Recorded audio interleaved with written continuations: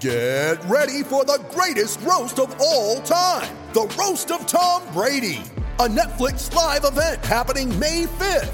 Hosted by Kevin Hart, the 7-time world champion gets his cleats held to the fire by famous friends and frenemies on an unforgettable night where everything is fair game. Tune in on May 5th at 5 p.m. Pacific time for the Roast of Tom Brady, live only on Netflix. You ready? Showtime. On May 3rd, summer starts with The Fall Guy. Let's do it later. Let's drink a spicy margarita. Make some bad decisions. Yes! Audiences are falling in love with the most entertaining film of the year. Fall Guy. Fall Guy? Fall Guy. That's what the poster said. See Ryan Gosling and Emily Blunt in the movie critics say exists to make you happy. Trying to make it out? Nope. Because I don't either. It's not what I'm into right now. What are you into? Talking. Yeah.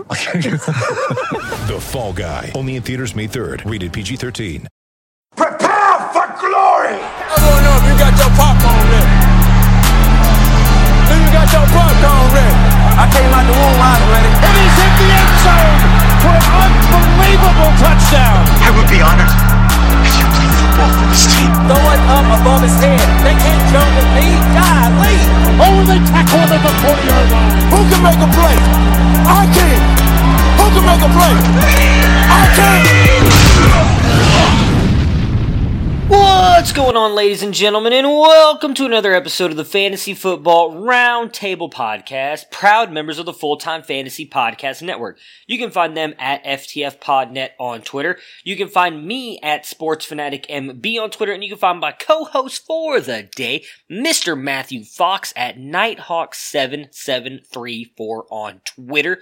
We are just one of a bunch of great podcasts that are a part of this network, some of which are Jim Day of FF Champs, Adam Ronis and Dr. Roto from Sirius XM Radio, Bob Lung of the award-winning Fantasy Football Consistency Guide, Dwayne McFarland, Blake Sullivan, and a ton of great others, all again on this network on FullTimeFantasy.com, your one-stop shop for all of your fantasy news, advice, and strategies. Check it out. It is well worth it. For today's episode, Matt will be joining me here in about 30 seconds, and we will be going over a bunch of the games from the Sunday slate to kind of give you guys everything that happened, what we thought, the usual. We're going over those games, obviously. And, we're going to do a couple extra games today as me and Matt both have some stuff going on Tuesday, so Tuesday's episode will be a little bit shorter than usual. So with all that being said, let's hop Matt in here so we can talk about the games and the performances from yesterday.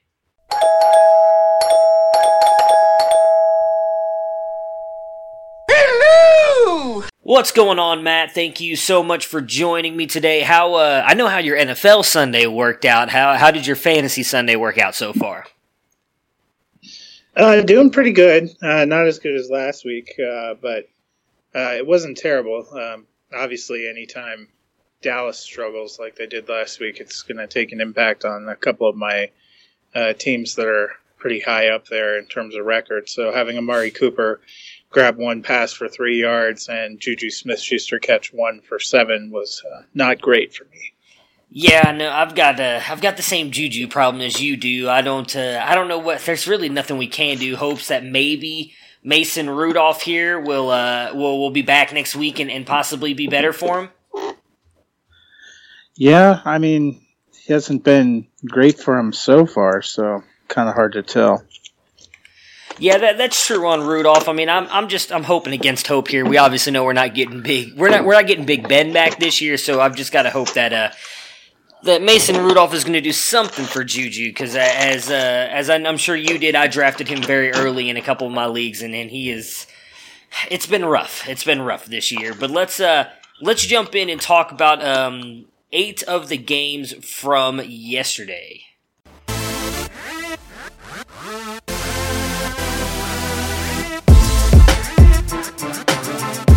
First and 10 at the Lions 29, and Prescott goes screen right.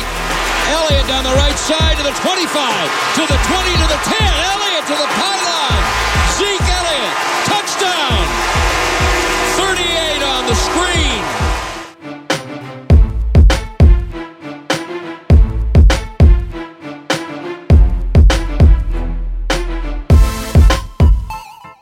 Second down at 10, takes the snap, gives it. Chubb runs, he's in the 15, he's in the 20, 25, 30, 35, 40, 45, 50. There goes Chubb, he's in the 30, 20, 10, 5, touchdown, Chubba Lubba Hub. 92 yards.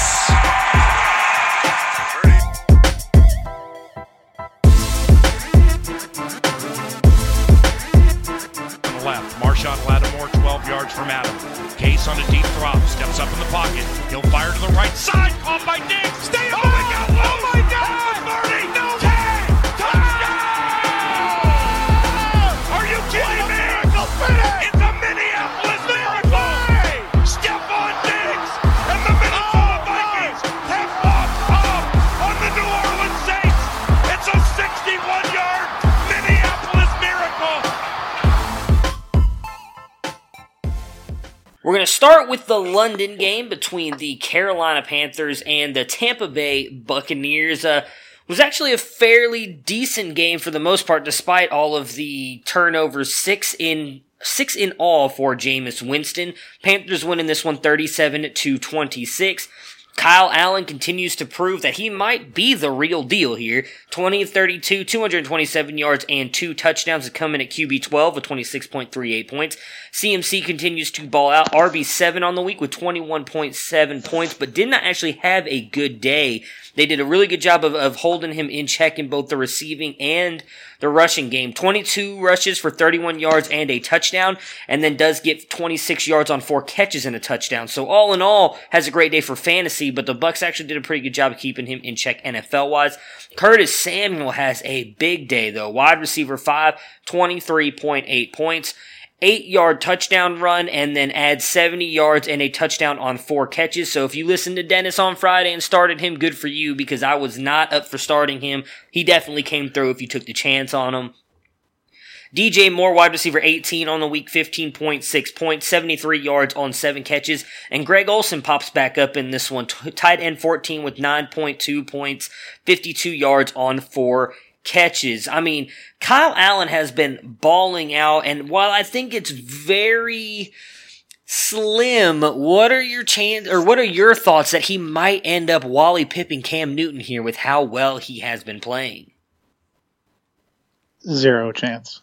I mean, there's a chance that they just don't rush Cam Newton back, which is what they've apparently been doing, but I think 0 chance. All right, well, let me ask you something else on that, because I know you were not as high on the Panthers as I was. Kyle Allen is making me look somewhat good, and the fact that they have now bounced back and won 4 straight. There is a realistic possibility that they can get away from Cam Newton after this season. I know it's still a long way to go. We're only 6 weeks in, so I don't want anybody to freak out here. But what do you think if Kyle Allen continues to play like this? Say Cam doesn't come back this year. Say Kyle Allen rides it, and they ride Kyle Allen, and he somehow makes it into the playoffs. Either they win this division, because it does look very winnable, although it does look like Drew Brees will hopefully be back sooner rather than later. Division looks winnable, possibly even a wild card spot for this team. Say they make the playoffs behind Kyle Allen. What are your thoughts that they may stick with him instead of bringing back Cam Newton? I mean, I don't want to take anything away. What Kyle Allen has done has been good and has been fine, but there's been nothing special about his performances and stuff. His greatest asset to them is he's not throwing the ball away, because this 4-game winning streak has been more about the resurgence of their defense and the incredible talent of Christian McCaffrey than anything else. So to me, if they move on from Cam Newton, that's a financial decision. I don't think it's because they've seen Kyle Allen and thought we can't live without him on the field. Fair enough. All right. I did like what I saw out of Moore and Samuel. Obviously, Samuel had the better day here. Just with their performances, how I would say Moore's probably in your flex spot anyways, depending on where you drafted him. With this performance right here, he's had 2 good performances now with Kyle Allen. Has Samuel moved up your board in trust anymore, or you think it was just a luck of the draw, I guess, in this one against the Buccaneers? Well, Tampa Bay has a hideous pass defense. They have all season long, so I'm not reading too much into this. I mean, he had 6 targets. He got 4 for 70 and a touchdown. He got 1 carry and managed to turn it into a touchdown. Not to take anything away, it was a great performance, but touchdowns are a little fluky. So, if he doesn't have those touchdowns, we're talking about a 470 performance. Are you against arguably one of the top 5 worst pass defenses in football? If you're looking at that, are you thinking, oh man, we've got to throw him in there all the time? I don't know. And Kyle Allen's been fine, but he hasn't exactly lit the world on fire or anything with his passing. Yesterday was more about the fact that the Buccaneers made a concerted effort to stop McCaffrey from running. He only had 31 yards on 22 carries. They had to throw. Tampa Bay's not very good against the pass. I think that's kind of what you saw, game flow. The touchdowns are a little too fluky for me to say solid gold, but I think in a deep league, you're probably starting both Moore and Samuel as flexes. Yeah, I'm hoping some people really buy into it. I'm actually trying to trade low on Barkley in a redraft league, and I'm using Samuel as one of the pieces to hopefully entice them to give me Barkley. On the Bucs side here, Jameis Winston, despite all of the turnovers in this one, actually still has a decent day for fantasy due to the fact that he threw the ball 54 times, 30 for 54, 400 yards, 1 touchdown, 5 interceptions, QB 17 with 21.6 points. Dare Ogun Ball, I'm horrible with his name. We're just going to say Dare, the guy who catches the ball very well out of the backfield for the Tampa Bay Buccaneers. 3-yard run for a touchdown, and then added 22 yards on 3 receptions to finish as the best running back for them. RB26 with 11.5 points. And then Ronald Jones really is only here because he scored a touchdown. RB33 with 7 points, and this one just 10 yards on 4 carries with 1 touchdown. Both wide receivers, though, come through for you in this one. Chris Godwin, again, finishing as a top 5 wide receiver, which is just ridiculous the run he has been on. 151 yards on 10 catches, wide receiver 3 on the week with 25.1 points. Mike Evans, wide receiver 9 with 22.1 points, would have been higher had he not dropped a long touchdown pass, hit him in the hands, juggled it, and then could not bring it in. 96 yards on 9 catches. And then we had an O.J. Howard sighting. He actually popped up in this one. 2 catches on 4 targets for 35 yards to come in as tight end 19 with 7 points. As I mentioned, the Bucs really just kind of lost this one due to Winston. I mean, he really threw this game away, as in throwing it to the other team, a fumble for a touch. I can't remember if there was a touchdown on the fumble or the pick six, whichever. He was bad. Evans and Godwin, I think, for me, Evans has shown that he's pretty much back, regardless what the draft capital you've put into him. He's got to be in your wide receiver 1 or 2 spot, regardless. He's on your team every single week. But what about O.J. Howard? They said they were going to get him more involved, and I don't really know that he got more involved, but he at least looked alive out there. He wasn't just, sitting on the bench and getting you nothing for fantasy. What are your hopes, or what are your thoughts on O.J. Howard? Well, a couple of things. I would note, if you played in a more standard league where turnovers counted against you, Jameis Winston wasn't anywhere close to the kind of scoring or performance you're talking about in most of the leagues I play, where you get -2 for turnovers. He was barely double digits with the yardage because he had 6 turnovers, which was -12 points. I play in a couple where you get points off for sacks as well. He took 7 of those. So I think, unless you're playing in a scoring system that discounts turnovers, which is kind of the one that we gave the score for, Jameis Winston murdered you yesterday in what should have been you thought might be a pretty good matchup the first time these two teams played in Carolina. Yeah. Winston did really well. I mean, that was a bounce back after a horrid week 1 where we were like, well, is Winston, never going to pick up? And you saw him play against Carolina and thought, they're not a bad defense, and he looked really good. Yesterday, just the complete opposite. And I wonder some of it, I know you guys talked on Friday about whether he was going to try to force the ball to Mike Evans. We saw Evans get 17 targets. It's fair to wonder if some of the interceptions and some of the stuff for that was because he was really trying to get Evans going. 9 for 96, pretty good if you own Evans, you're feeling better. 10 for 151 for Godwin on 12 targets. He had just another solid day. Tight end, Howard, you get excited because he caught a 30-yard screen pass early in the game, but then Cameron Brate also targeted 4 times, catches 2 for 47 and a touchdown, is the better tight end. So, not only is Howard not getting consistent looks, he's still in that tight end hell where he's splitting time with Brate. And even with Winston, a lot of people thought when Winston was permanently the quarterback and they weren't going back and forth like they were with Fitzpatrick, that Howard would be the one he favored. So far, that hasn't really borne out either. Brate's the one that seems to more frequently get to the end zone. So if you have O.J. Howard, I don't even know what to say right now. If you're in Dynasty, you don't want to drop him because of his talent level. You probably can't trade him because you'll never get any return on value, and you can't play him. Yeah. I think it's the worst possible situation. Yeah, I was trying to find this stat that you were mentioning there with Mike Evans and how much he was targeting him, and I can't find it now.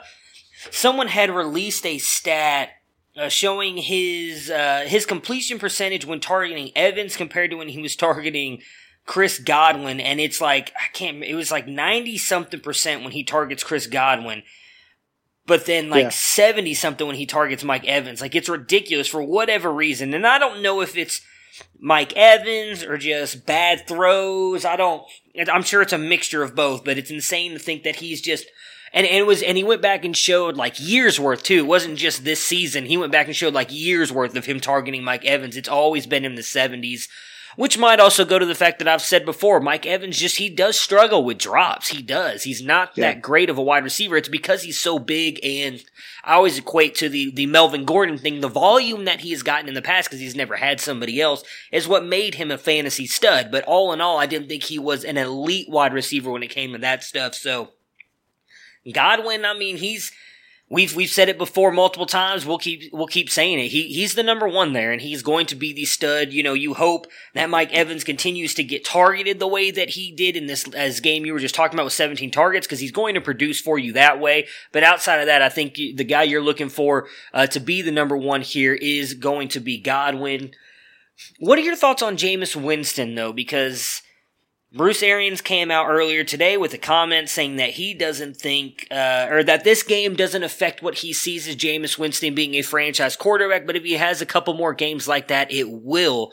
I just don't see any way he can come back and be the franchise quarterback here, because this is exactly what Jameis has been the entire time he's been in the NFL. We'll get to his draft mate and their game, I think actually tomorrow. It's not on our list today, so we'll definitely talk about him as well tomorrow. Because they went up against your Broncos. What are your thoughts on Jameis? Any chance that he comes back and is the Buccaneers quarterback next year? Well, I mean, I guess part of it's going to depend on, what kind of a salary he thinks he's going to command, because now he's had 5 years in Tampa Bay. He's shown flashes at times. He's shown flashes at times this season, but he's played 6 games. 2 of them have decidedly gone this way and really cost them a game. I didn't think he was super great in New Orleans either. I wouldn't put it on the level of this week or week 1 against San Francisco. And obviously, San Francisco, a pretty talented team, pretty good defense. We've seen what they've done to some other teams. So maybe you cut him a little bit of a break on that. But this is a division game, a team he's already played this season. And they just, they were completely able to take him out of it. But again, at the same time, is it fair? Are we judging him more harshly because of some of the expectations? Because if you had another quarterback that was sacked 7 times that didn't seem to have the protection he has, that has no running game and has never had a running game in their entire run there, you'd be apt to give them more of a little bit of a benefit of the doubt. He threw it 54 times. My problem with what Winston did yesterday is he was bad from the jump. Before any of those things had a chance to establish themselves, his first play from scrimmage was an interception. He put his team behind from the jump. And I think, it seems like mentally, once a game starts badly for him, he's more apt to just not be able to recover. And those are all questions. This is going to be a make or a break season. And right now, I would say it's about 50-50 on the good and the bad. At times, he's looked better than we thought he was going to be. I mean, going in and beating the Rams in LA, he looked pretty incredible. He's got some weapons around him. He's probably still growing into this system. But I don't know. If I had to make a decision today, the question is to me, are you looking for that big-time franchise quarterback money? Because if you are, you can look somewhere else. Yeah. But Tampa Bay is also not bad enough to be like a top 5 pick right now. So I think that's going to have an impact as well. Yeah, I mean, as someone who watches a lot of college football, there's a couple guys that are popping up here that not a lot of people expected coming into this year. So not being a top 5 pick might not be a big deal for them. They might be able to snag a wide receiver later. But yeah, I don't, it's... Obviously, we still have a lot of time to go. If he ends up having a bunch of really good games like we've seen him have so far this year, it would almost be a cheaper option for them to possibly franchise tag him, especially with as much as quarterbacks are getting paid now.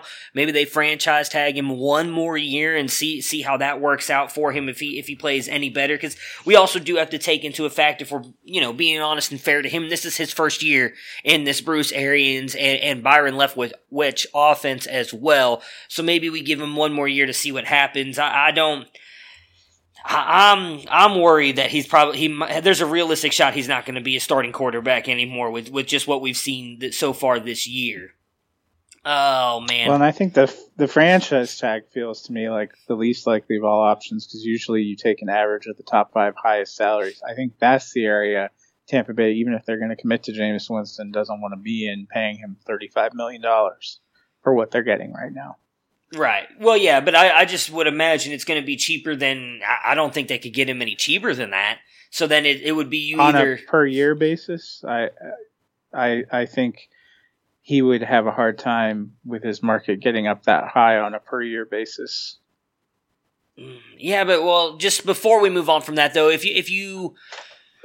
you go to sign him, though, even if you might not be getting $35 million per year, but you're likely going to have to sign him to more than a 1-year contract. He's going to do 2-3 a year, 2-3. I mean, what would you say? 2 to 4 years, I guess, would probably be the lowest amount. So if he ends up not working out for you, you've got him signed for those many years. I mean, yeah, I guess it depends on how you structure the back end of that contract. Will depend on the dead cap that you're going to take if you end up cutting him or letting him go. I could be wrong on that. I just think that possibly franchise tagging him would not be a horrible option for them if they don't want to spend the money on him and commit to him as their future quarterback. All right, the next game we've got here is one I really don't want to talk about, but we have to. The Seattle Seahawks come into Cleveland and beat them 32-28. So obviously the game started off really good between the Browns and the Seahawks. They got up to like a 20-6. Had a chance to salt it away. They didn't, and I mean, my mode and composure just went down from there. Went from being really happy to me yelling at the TV. That's right! We can't have anyone freak out there, okay? We've got to keep our composure. We've come too far. There's too much to lose. We've got to keep our composure. Which, of course, they didn't keep their composure, which then eventually led to them losing the game and had me sounding like this. Fuck me in a ass. Fuck you, you stupid cunt. Monkey licking fuck that.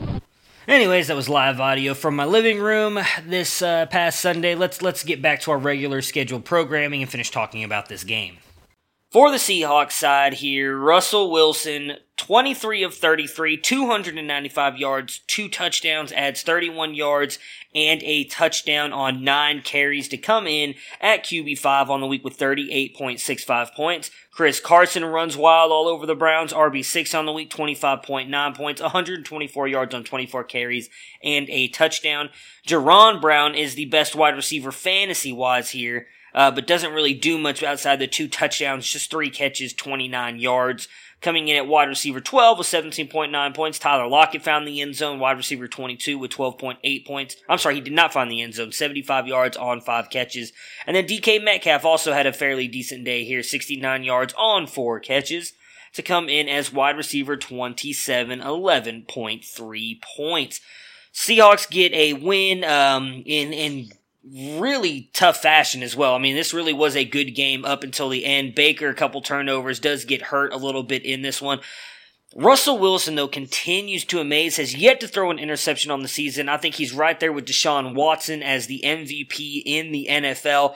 The biggest news coming out of this game, though, is Will Dissly. He got injured. We were not sure what it was. Looks like it is an Achilles injury. How big is this for the tight end position? Personally, I'm crying. Crying because Dissly was such a fine. They like Luke Wilson, so I'm sure he'll step into play. I think what you saw yesterday is probably an indication of how the Seahawks are going to respond, and that you saw Jaron Brown, David Moore, Chris Carson kind of all tick up on their targets, especially around the goal line. He was looking for someone, and yesterday it happened to be Jaron Brown.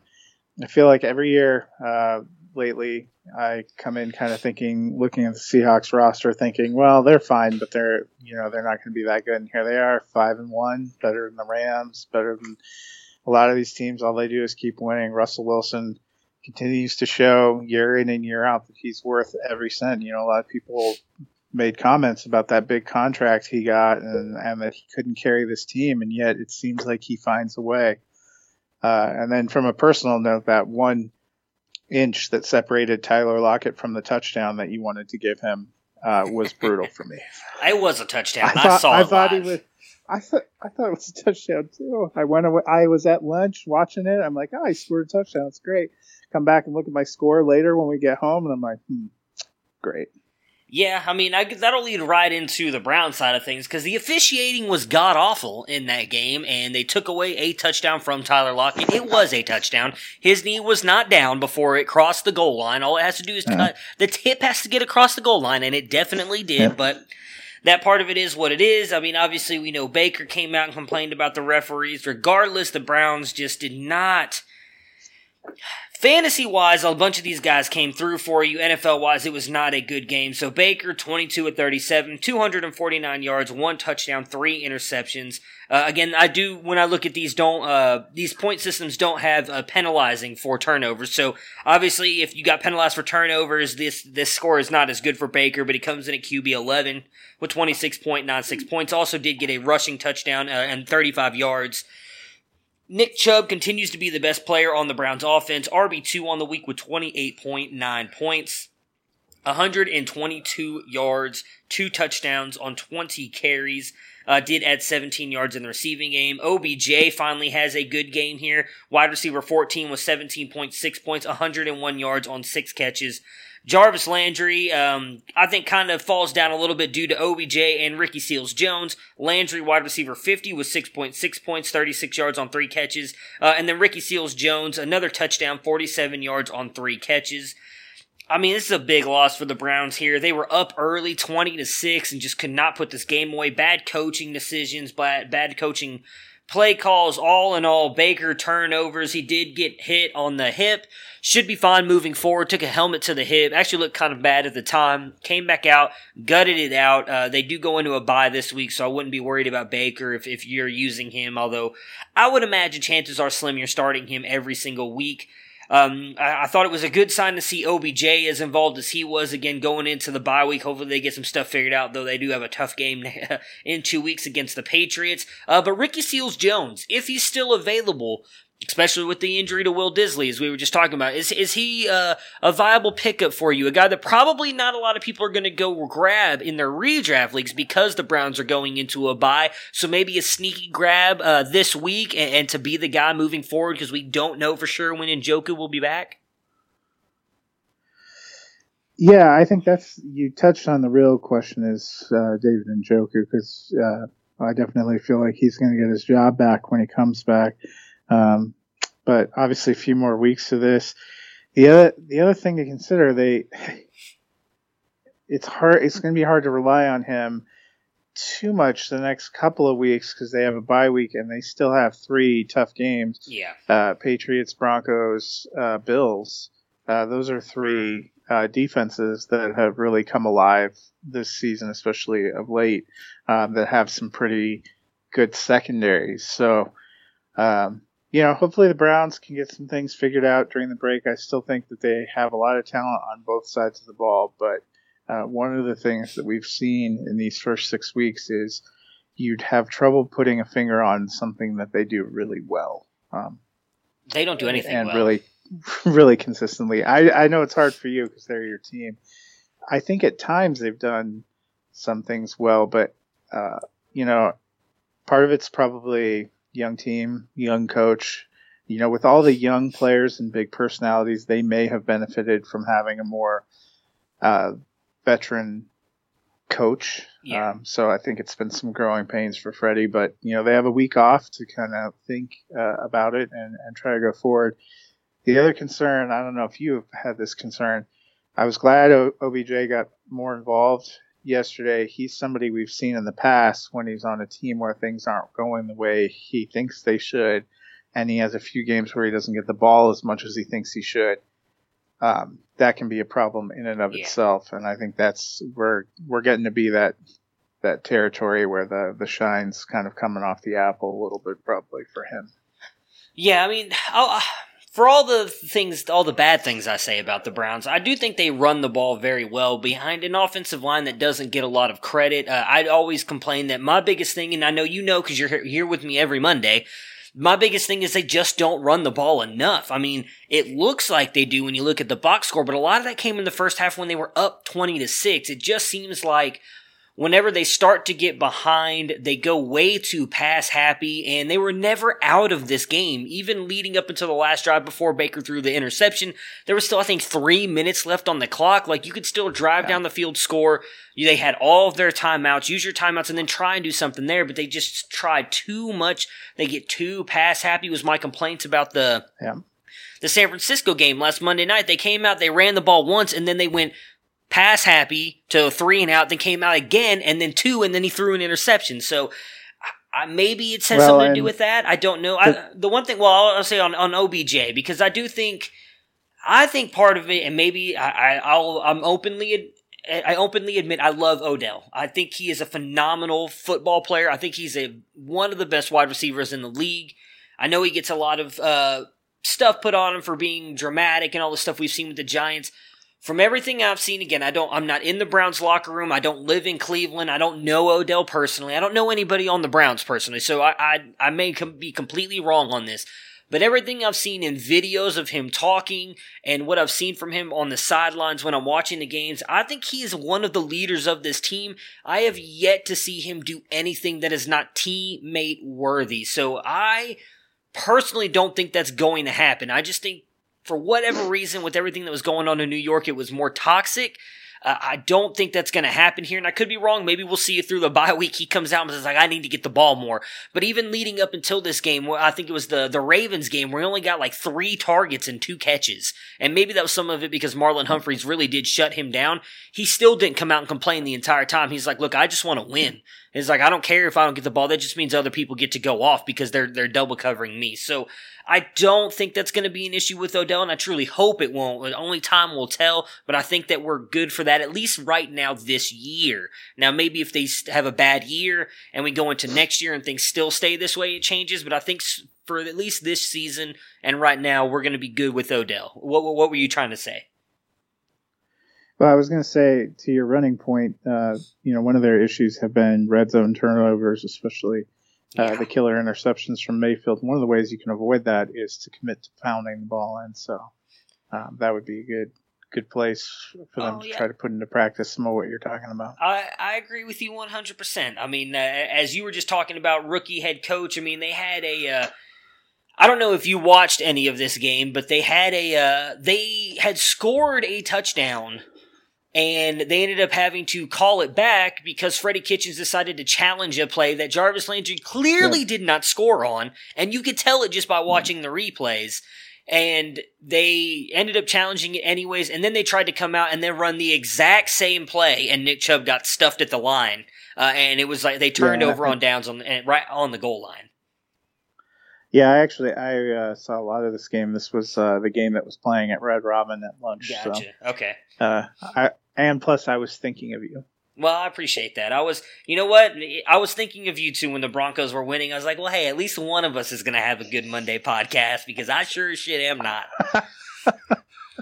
All right, let's just move on here. We'll save my Browns bitching for the Wednesday podcast where no one listens to it anyway, so I can just go on a 30-minute rant about how upset I am with Browns. The good news is next Monday, I don't have to be upset about anything because the Browns are going to win this week. I know that for a fact, so we're good to go there. Next up, we had probably the best early afternoon game, the Houston Texans and the Kansas City Chiefs. Houston going into Kansas City and pulling off the upset 31-24. Deshaun Watson, as I mentioned with Russell Wilson, I think it has to be between him and Russell Wilson for the MVP of the league right now. I know a lot of people want to give it to Patrick Mahomes after what he did the first couple weeks, but I think Watson and Wilson have been a ton better since the first game of the season. Watson's had like one bad game. Watson finishes as QB4 on the week with 38.9 points, 30 of 42, 280 yards, a touchdown, 2 interceptions. Does get 42 yards on the ground and 2 rushing touchdowns. Carlos Hyde has a big game here. RB8 with 19.5 points, 116 yards on 26 carries and a touchdown. Does add 14 yards on 1 catch. Duke Johnson also shows up on this one, or in this one, RB21 with 13.4 points, 34 yards on 5 carries, adds 20 yards on 2 catches and a touchdown. We finally see a good game out of DeAndre Hopkins since week 1 has kind of been struggling. I mean, did have a couple of drops in this one too, which was crazy. Did not have a single drop last season. 55 yards on 9 catches to come in at wide receiver 16 with 16.5 points. And then Will Fuller, wide receiver 33, 9.4 points in this one, 44 yards on 5 catches. Both him and Hopkins dropped touchdowns in this one as well. So we might not have seen Watson run for a couple of the touchdowns had they caught those. But I thought overall, really good game for them. It was good to see Hopkins kind of back in the fold, back kind of as that wide receiver. It finishes as a wide receiver too, but still a lot better than what we've seen out of him up until this week. Do you think he's finally back? Is he here to stay? Are we good to not necessarily worry so much about Hopkins moving forward? I don't know. 55 yards on 9. I mean, the 9 receptions is nice. They were slinging the ball to him a lot, but yardage, not that great. At least one of Watson's interceptions I saw over the top was them trying to put the ball to Hopkins in the end zone in double coverage. So, I think it might be a case of coverage. It was a fine performance, and this is nothing against him.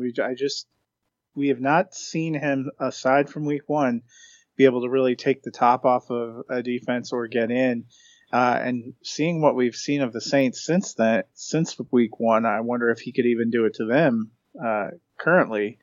I think one of the other big takeaways for me from this game, both the running backs look good. I don't know if I 100% trust either of them going forward to put up this kind of numbers, but Hyde does seem to consistently be getting a lot of the carries. He's probably the one I would lean toward being better play than Duke Johnson. Then we've talked about tight end being a rough position. Darren Fells, 7 targets, catches 6 for 69. He had a kind of a decent game, would be worth watching. Jordan Akins also 3 for 39 on 3 targets. It seems like they've moved toward using some of the tight ends. So could be a place where, given the desperation we're about to feel with all these bye weeks and the injuries piling up, might be an interesting place to look. Yeah, I know a lot of people were big on Akins due to that. If you were just looking box score-wise or fantasy points, I think it was 2 weeks ago, he had that really long run for a touchdown. I know I actually sold him in a couple leagues because people were looking for tight ends. Definitely worth watching, especially if they're going to use them. That's kind of always been our big complaints about the Houston offense. They don't tend to use the tight end position that much. If they're actually going to start going to them, especially in an explosive offense that Houston can be, that would be a great call. And I'm with you on Hyde. I think we've talked about it now for the past couple of weeks. He just seems to be getting the rock. He's being given the ball and running it. And we've seen that for the most part, that can be a good thing. Lamar Miller, he was, I would say, very consistent but average. He was not somebody that was going to blow you away. Yet he always finished as an RB2 every single year just due to the volume that he would get and touchdowns because, again, Texas is a good offense. They tend to get down in the red zone a lot. Now, we did see Deshaun Watson obviously run 2 in this one, but Hyde got one as well. So I'm with you. Carlos Hyde is someone who could probably end up finishing as a middle-tier RB2 by the end of this season as long as he stays healthy. So if you were able to snag him really late in redrafts or off the waiver wire. I know a lot of people when they were doing their drafts was right around the time he got cut and he wasn't even part of a team anymore, or before he got traded. So definitely someone who could end up panning out for you. I would definitely trust him over Johnson as well. For the Chiefs, another game where they struggled a little bit. Some of it, I'm sure, has to do with Mahomes. We saw him get his ankle hurt a couple weeks ago. Obviously, it showed up a little bit in that Indianapolis game. Same in this one. He got rolled up on a little bit. Really seemed to bother him here in the second half. Had a really good first half. Didn't do much after that. Finishes, though, as QB9 on the week with 29.5 points in this one. Get you 19 to 35, 273 yards, 3 touchdowns, 1 interception. Damian Williams finishes as the best running back, RB31 with 9 points, 6 yards on 1 carry, but adds 52 yards on 1 catch. So all of that really coming on just 1 play each to get you, again, 9 points. Shady McCoy, RB35 with 6.4 points, 44 yards on 8 carries. In this one, does add actually 0 yards in the receiving game. Tyreek Hill, though, makes an appearance. He comes back, jumps in the starting lineup, gets you 2 touchdowns, finishes as wide receiver 4 on the week with 25 points, 80 yards, 2 touchdowns on 5 catches. Admittingly, the first touchdown, though, was extremely lucky, though the air time and the jump that he had there to outjump the Texan defender and get the touchdown was amazing in itself because Tyreek Hill is not a tall man. And then Travis Kelce, tight end 13 in this one, 9.8 points, 58 yards on 4 catches. Are we worried, though, a little bit about this Chiefs offense? We know they can be explosive. We know they can score on any given play within 1 play. All it takes is Mahomes to throw the ball deep one time and they can score, especially with Tyreek Hill back. But the past 2 weeks, we've seen Indianapolis and now Houston do a very good job of controlling the clock and keeping the ball away from them, something that a lot of people would say was Peyton Manning and Tom Brady. We could really say is anybody's weakness, because if you don't have the ball and you're not scoring right off the bat, and the other team is holding the ball in time of possession, it is going to get you out of rhythm a little bit and not allow you to be as explosive. Are we worried moving forward that Mahomes, most people drafted him as the QB1. He's still sitting there right now, but maybe not much longer. Are we worried the regression that we all talked about is going to be real with him, Tyreek Hill, and Travis Kelce? I think they'll come off of some of where they were last year, but I think Mahomes, Hill, and Kelce are the only ones that I feel good playing going forward. Kansas City seems to have some regression going. Their line, they lost a few pieces in the offseason. Doesn't look like they've replaced that. I think running back in its entirety is wholly unplayable right now. One correction, Damian Williams caught 114 with a touchdown. He was the touchdown recipient. Darrell Williams caught 1 for 52. Gotcha. They both played, so did McCoy. McCoy had the most carries on the ground, didn't do a ton with them, 8 for 44. I just don't think you can play any of these running backs. They seem to all 3 be splitting. It's the same kind of with receivers too. Hill and Kelce, I think you can bank on. Targets kind of bear that out. The rest of it is really just spread around. Hardman, Pringle, Anthony Thomas, Demarcus Robinson, Blake Bell, they all got targets yesterday. So did 3 of the running backs. So from fantasy purposes, they're working a lot of people in there trying to make things happen. For real life purposes, it might help them. For fantasy purposes, it's not helping us at all. And, I think they're going to play some tough defenses. They're not going to catch anyone by surprise, maybe the way they did a little bit earlier last season. Plus, they're playing that first place schedule, playing some tough matchups. So, I always thought they were going to come back to earth a little bit, and I think we're seeing that. The entire AFC West has played out a little bit differently than most people thought. They haven't come as far back to earth as the Chargers. So, they're going through some stumbling blocks, and we'll have to see where they're at. Yeah, I'm with you on that. I really think the only 3 you feel comfortable playing every week are going to be Mahomes, Hill, and Kelce. I personally, this is one of the reasons why I avoided this backfield. I did like Damian Williams somewhat, but I was not all in on him like other people were. I thought he'd come back to earth a little bit and be more of like a middle or bottom tier RB2. I don't even know if he's going to be that until either, and I hate to put it this way, until one of them either suffers an injury or one of them just continues to play so well that Andy Reid throws them in and makes them the full-time starter. I don't know how you can trust playing any of these. Maybe as we've talked about a couple times and you've mentioned, the bye weeks and injuries we have coming up is going to hurt people's rosters, especially when we've got the one with 6 teams on a bye, which I think is in 2 weeks. You might have to throw these guys in a flex spot and hope that they do something, but I would not feel comfortable playing anyone outside of those 3 for the Chiefs.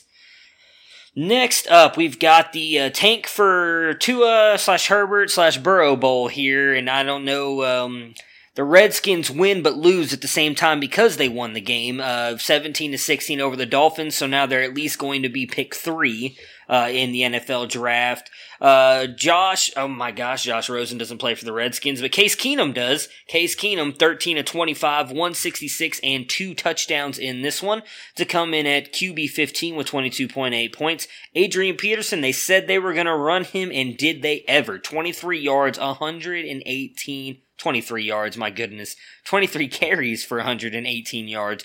Does add 18 yards on 2 catches, but the player of the day, and the only player I trust to play in this Redskins offense, Terry McLaurin, the rookie, continues to ball out. Wide receiver 2 on the week, 26 points, 4 catches, 100 yards on 2 touchdowns. He was just magnificent. As I mentioned, they win the game.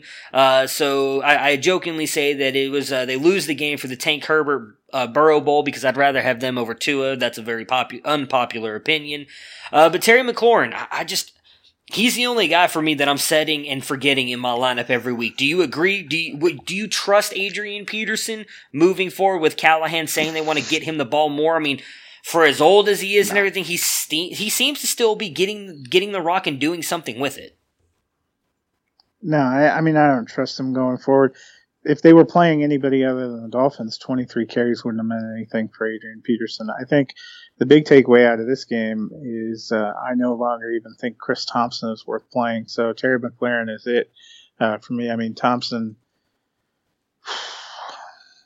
you had hoped, his pass catching might buoy them a little bit, but he only had 1 more target than Peterson, caught the same number of passes, 10 fewer yards. So it's not looking good.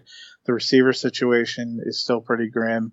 Considering what we've seen people do to this Dolphins team week in and week out, seeing what the Redskins did was not very impressive either. Yeah, the fact that they only were able to put up 17 points is very concerning. On the Dolphins side here, Josh Rosen was named the starter until he wasn't. 15-25, 85 yards and 2 interceptions to come in at QB 27 for 3.15 points. They end up putting Ryan Fitzmagic in. Does go 12 for 18, 132 yards and a touchdown to come in at QB 20 for 14.78 points. Brian Flores did come out today and say that Josh Rosen is the guy moving forward. Again, I don't know. That kind of rings hollow for me because he also said the same thing last week, and they did pull him because they needed a quote-unquote spark. I would imagine if that happens again, he would not be afraid to do it again, so I don't trust either one of those guys moving forward. Kenyon Drake shows up a little bit in this one. RB23, 40 yards on 10 carries, adds 30 yards on 6 catches to get you 13 points. Devontae Parker gets into the end zone, wide receiver 24, 11.8 points. Just 3 catches for 28 yards and a touchdown. Mike Gesicki, though, a guy that a lot of people were very high on last year, 51 yards and 3 catches to come in at tight end 15 with 8.1 points. And then Preston Williams, the rookie who I've been big on, as Dennis, 31 yards on 2 catches. To come in at wide receiver 51, 6.6 points. I didn't look at his fantasy stats, but a guy that I grabbed in a lot of leagues due to them talking him up, Mark Walton, running back out of Miami, was a phenomenal running back prospect, hurt his ankle, ended up on Cincinnati, got cut from there due to some off-field drinking and driving issues, if I remember correctly. Ends up in Miami, 32 yards on 6 carries and adds 43 yards on 5 catches. He might be someone to be a sneaky waiver wire pickup at running back if he is still available. A guy I think is going to get worked more and more into the offense. But can you trust anybody? Like I don't even feel comfortable starting Drake, and I love Drake. So what are your thoughts on this Dolphins offense? No, you absolutely can't start anybody. For as good as Drake and Walton looked at times, the one that gets the rushing touchdown is Kalen Balash, who only has 3 carries, but gets 7 yards and a touchdown, just ruins everything. Drake has not been incredibly impressive. Walton, until they commit to somebody, and they're not a high enough volume offense. You would figure this was probably a more exciting and better chance for them to show out, and they really did nothing until the end when Fitzmagic came in and kind of sparked them up a little bit. I think they said this was the first game that the Dolphins actually scored a touchdown in the second half. This just isn't an offense that's producing enough, and they're actually in a fairly tough division all of a sudden. The Patriots are good. The Bills, who they are playing next week, very good. And the Jets, we saw them kind of take down and shut down a much better offense in Dallas than what they're going to get playing Miami. So, Miami is not, Miami is a team that you look at when you're desperate and you're in the midst of bye week and injury hell. But aside from that, just not a high enough volume and not enough consistency to feel good about anyone.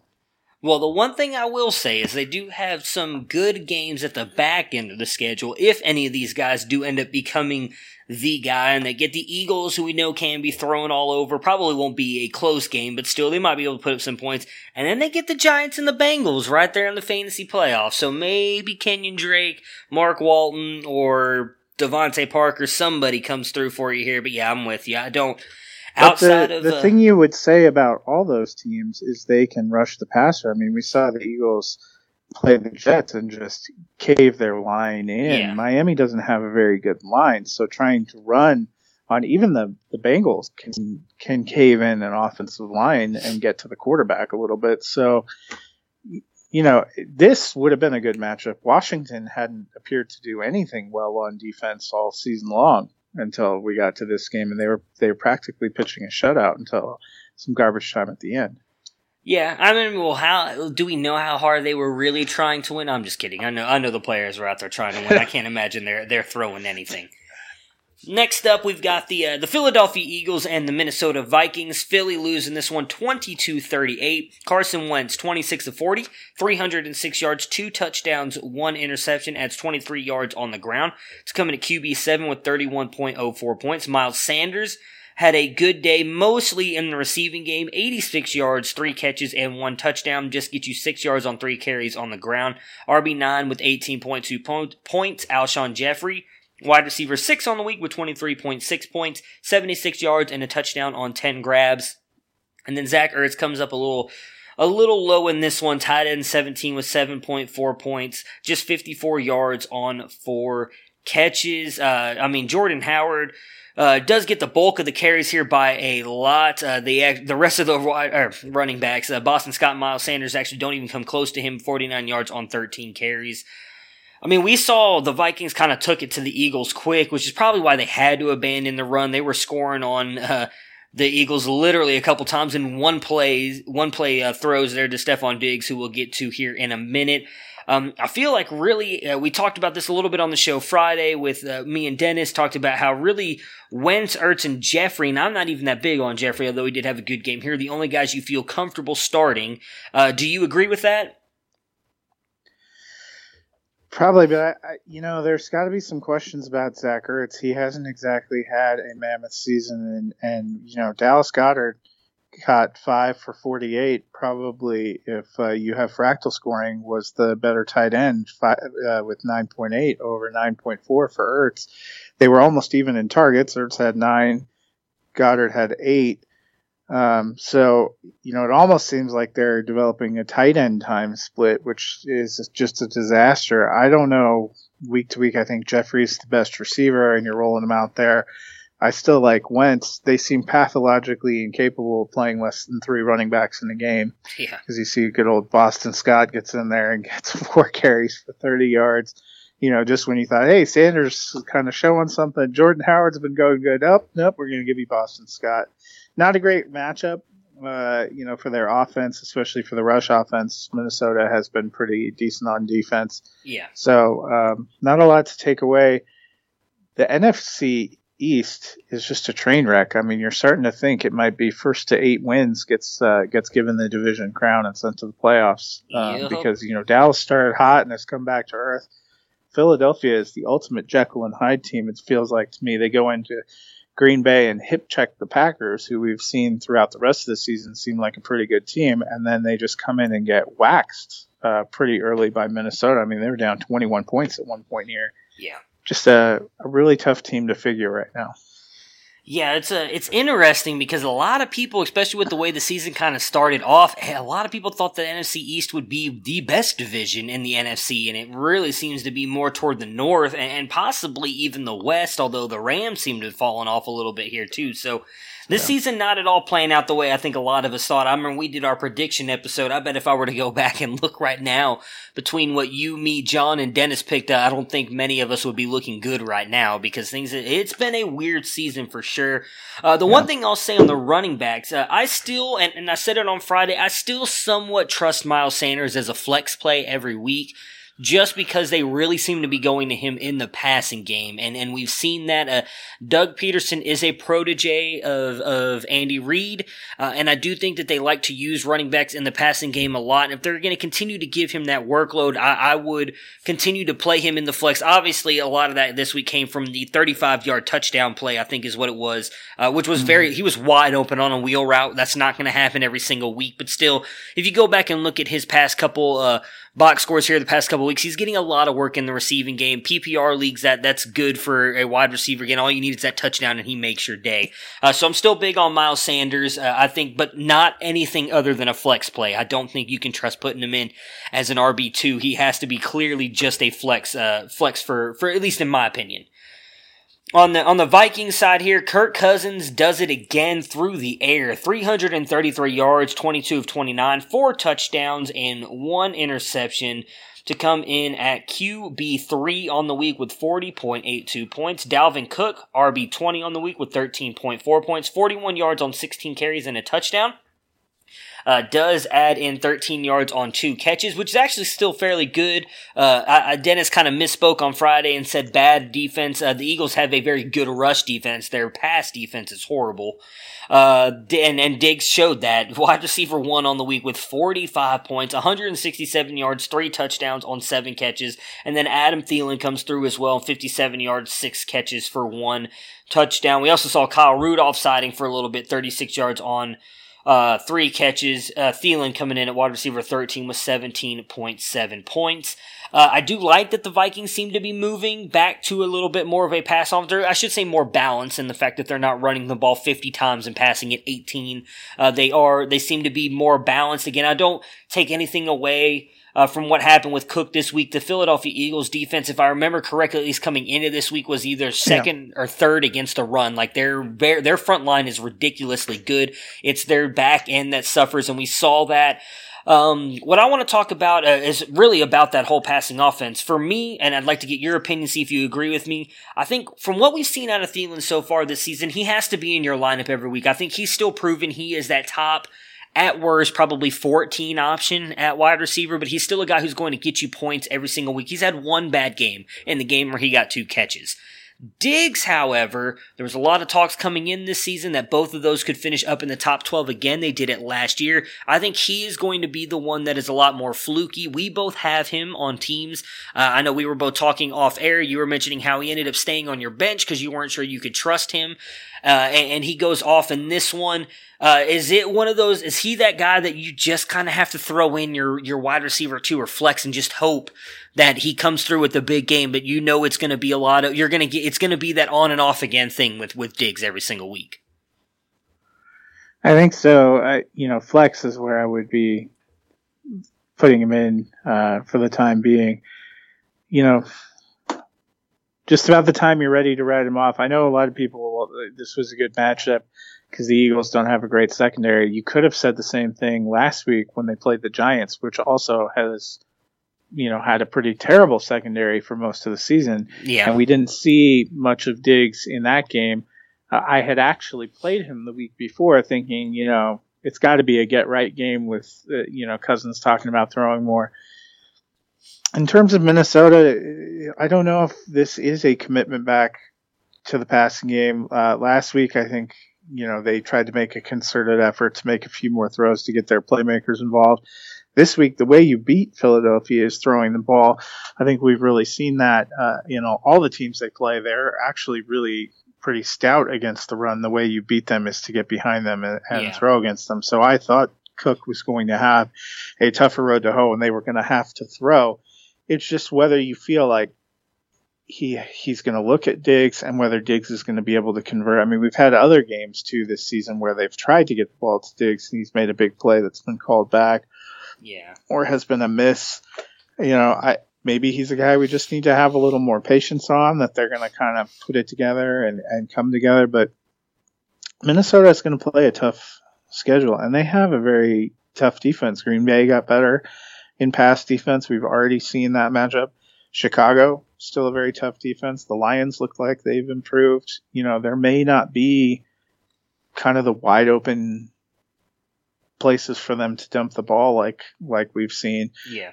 Even the AFC teams they're going to play, they're playing, the West, it looks I think like. they're playing the AFC West. Yeah. So actually that might benefit them a little bit, but, and they're playing they appear to be playing the NFC East, so that might benefit them a little bit too. So maybe outside of their division they'll do better, but I guess it's going to be kind of a matchup by matchup basis. I have one league where I have to start Diggs no matter what, and I was thrilled yesterday, but there have been plenty of weeks where I've been like, oh my God, I just want to cry. Yeah, I have one 16-team league that I built around him and Juju Smith-Schuster, and to me they're both. I guess I trust Diggs more than Juju at this point, which makes me want to cry inside and out. But it's just, I don't know if it's going to be the season we hoped it was going to be. I think it's fair to say it probably won't be the season we hoped it would be. I'm pretty sure all of us were all in. I'll just go. I know me and Dennis thought Diggs was going to be better than Thielen this year. So, that already alone is not going to happen, it looks like. The one thing I'll say for Diggs moving forward, we were talking just about the games that they have coming up. He actually, in my opinion, has a somewhat favorable schedule moving forward. The Lions, as you mentioned, good defense. They can stop the run and stop the pass. The one thing I'll say on that is Darius Slay is likely going to be on Thielen, which means Stephon Diggs will get the better coverage, so he might be the one that they go to there. The Redskins, as we know, that's probably going to be a Dalvin Cook day.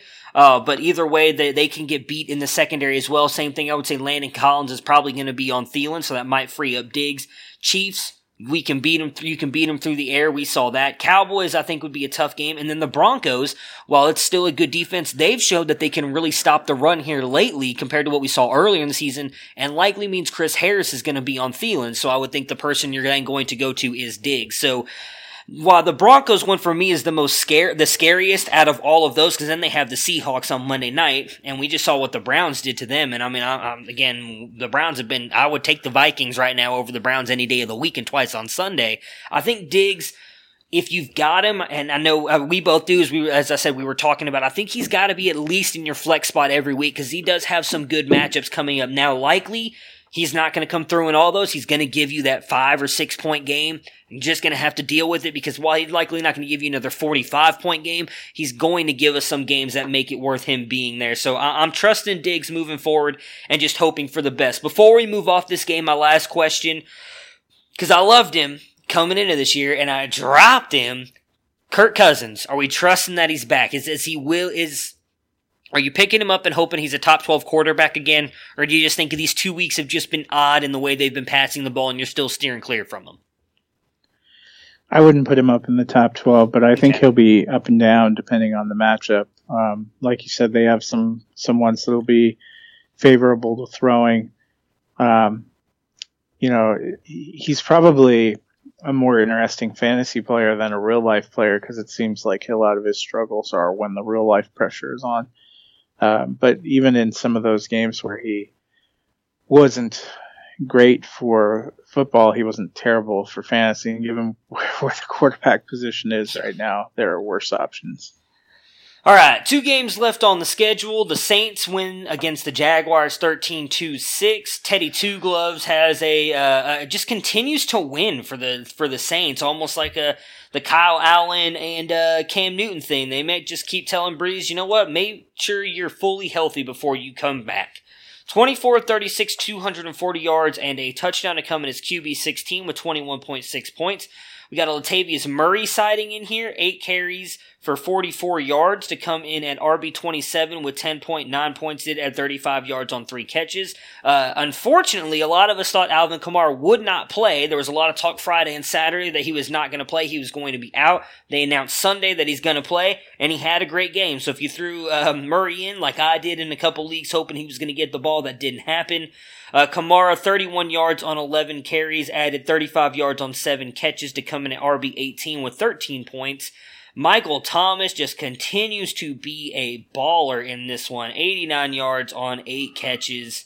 Wide receiver 15 with 16 points. Ted Ginn shows up as well in this one. 36 yards on 2 catches to come in at wide receiver 49 with 6.8 points. And then Jared Cook, for 2 weeks in a row now, has made big plays. 37 yards and a touchdown on 3 catches, coming in at tight end 9 with 12 points. They continue to win with Teddy. That's good news. We talked about it. The only 2 guys we trusted moving forward in this offense was Kamara and Thomas. They have yet really to disappoint. I know this was kind of a slow game for Kamara, but he is still injured. I would take 13 points out of an injured running back any day of the week.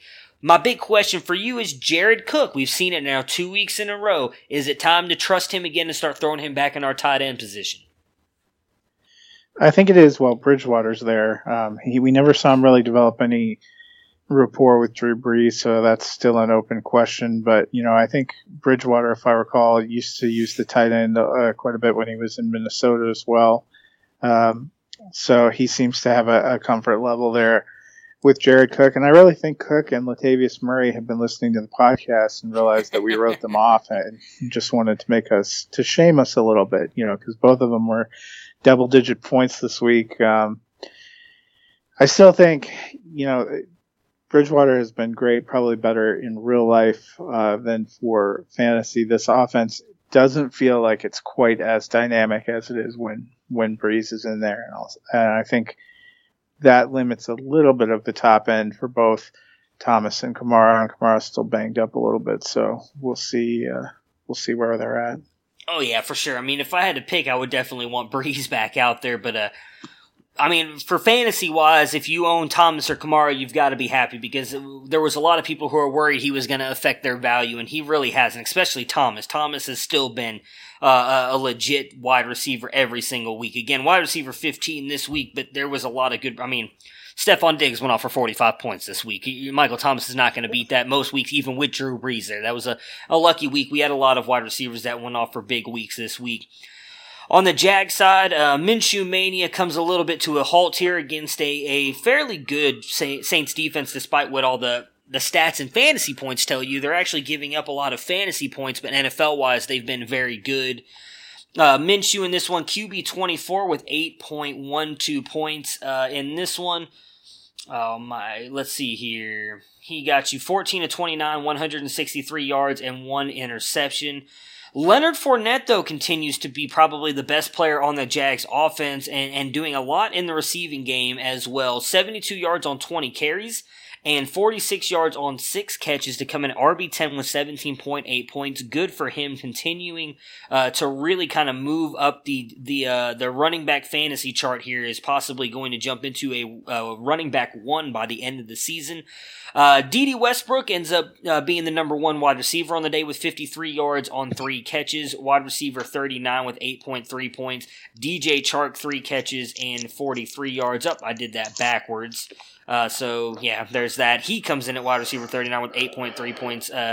Westbrook gets 8.8. Jags, as I said, struggle a little bit with Minshew here. Fournette just continues to be legit. I think Chark is going to be fine moving forward.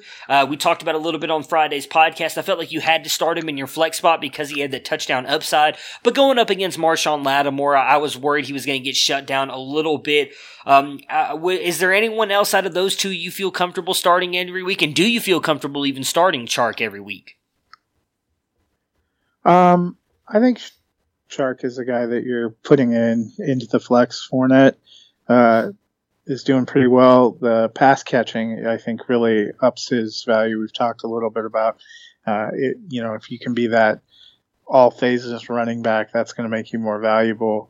So I think he's developing into a solid RB2 with some upside. Westbrook still getting a lot of targets. It seemed like Westbrook and Chark have separated themselves from the pack, especially with all the tight end injuries. Westbrook actually had the most targets this week, 8, getting 3 for 53. So I think he's a deep league flex option as well. All right, the last game of the day, and then I want to go back to that Chris Godwin, Mike Evans stat because I finally found it.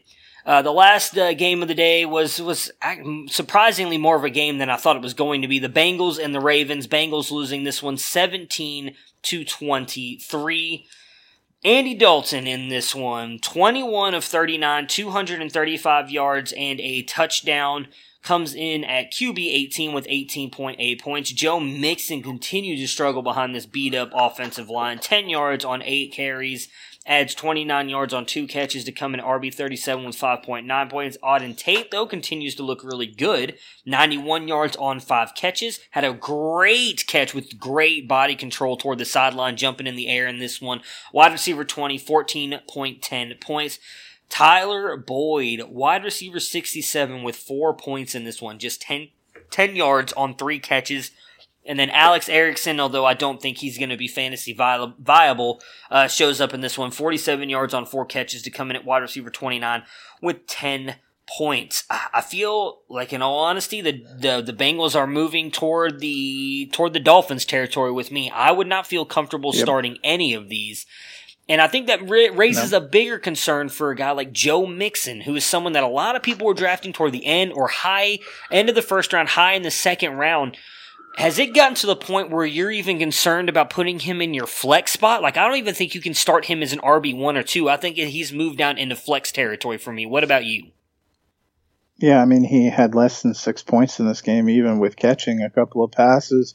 And you would have thought this might have been a better matchup because the Ravens, we've discussed this a few times, have really struggled defensively as we've gone deeper in the season, particularly on the ground. I mean, this is a team that your Browns were able to exploit for some big yardage in Baltimore. Kyler Murray was able to run around. So was David Johnson when Arizona played, another kind of middling team. So to only get 10 yards on 8 carries, I know their line is bad, but scheme, you got to think scheme is not doing them any favors either. And maybe at least earlier in the season, it seemed like they were doing some things on offense even when games weren't going their way. But this is just kind of an ugly performance altogether, especially for a game where they weren't that far away. They let the Ravens score 14 points in the first quarter, but then it was nothing but field goals the rest of the way down. Their defense actually was able to keep them in it. It has not been a good season for Cincinnati. You don't see a lot of bright spots on their schedule. And if they can't even have success where we've seen other teams have success, and not even, they didn't have huge success. They didn't have any success. Yeah. 1.3 yards per carry is bad, especially for a guy, a lot of people took Mixon, tail end of the first round, high in the second round, thinking he was going to be an RB1, that he was due for an explosion. And, we aren't seeing it. Maybe when they get AJ Green back, they'll have a little bit more of a dynamic going on, but it's definitely, it's tough if you're thinking about starting a Bengal. Yeah, and there are talks that AJ Green might be back this week, so that could possibly open up some running lanes for Joe Mixon. Because obviously they can't just cue in on him, but it's not good. The one thing I'll say is same thing with the Dolphins. They play each other in Week 15, so maybe that's the week you fire up all your Dolphins and Bengals and win yourself a playoff matchup because both defenses are just so bad. Outside of that, and if you made the playoffs, that's true. You will have to make the playoffs with those players as well, which is going to be very concerning. If you do, I hope you screenshot your lineup to me because I would love to see that happen. Although, watch you do that, and then it's going to be a 3-0 game to the Cincinnati Bengals, and you're going to get boned by them. So that is definitely not good. On the Baltimore Ravens side here, Lamar Jackson, 21 of 33, 236 yards, does get a touchdown on 152 yards rushing, which is just ridiculous. QB6 on the week with 35.89 points. Mark Ingram, 52 yards on 13 carries and a touchdown as well to come in at RB13 with 15.4 points. And then Mark Andrews continues to be a top 5 tight end. Tight end 4 on the week with 13.9 points, 99 yards on 6 catches. Nobody else really does anything here.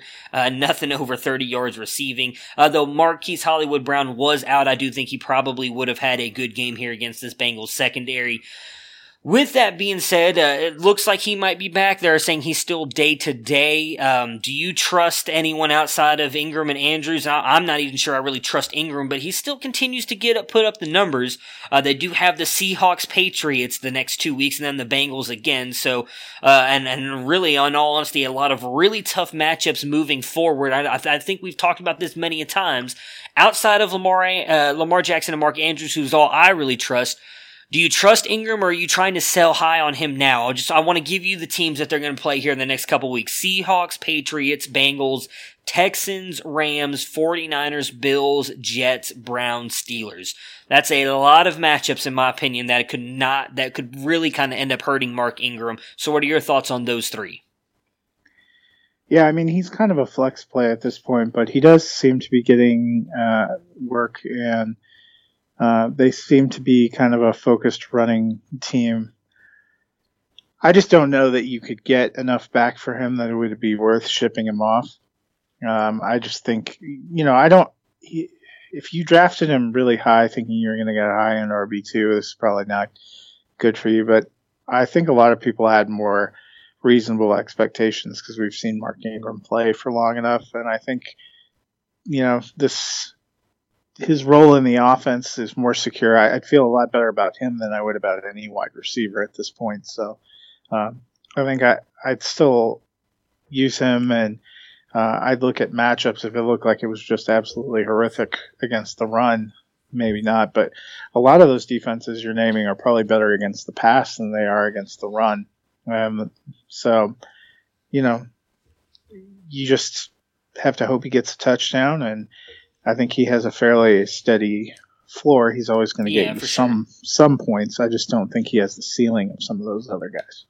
Yeah, for sure. All right, before we get out of here, I want to read you this stat really quick. I was able to find it. So Jameis Winston, when targeting Chris Godwin so far this year, has a perfect passer rating, or near perfect passer rating, 148.6.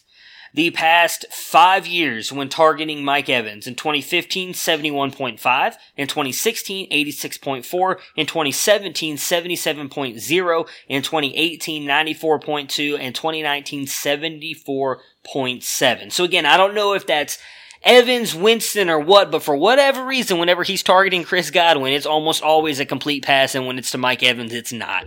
So I think that just continues to speak volumes on what we've been saying, that Chris Godwin is the guy there in Tampa Bay. Matt, thank you so much for joining me today and discussing these games. Hope you enjoy the Monday night game. Tonight should be a good one between the Packers and the Lions, and I look forward to breaking down the rest of these games with you tomorrow. Sounds good. Have a great night. Prepare for glory! I don't know if you got your popcorn ready. Do you got your popcorn ready? I came out the womb, I was ready. And he's hit the end zone for an unbelievable touchdown. I would be honored if you played football for this team. Throw it up above his head. They can't jump with me. Golly. Oh, they tackle him at the 40-yard line. Who can make a play? I can. Who can make a play?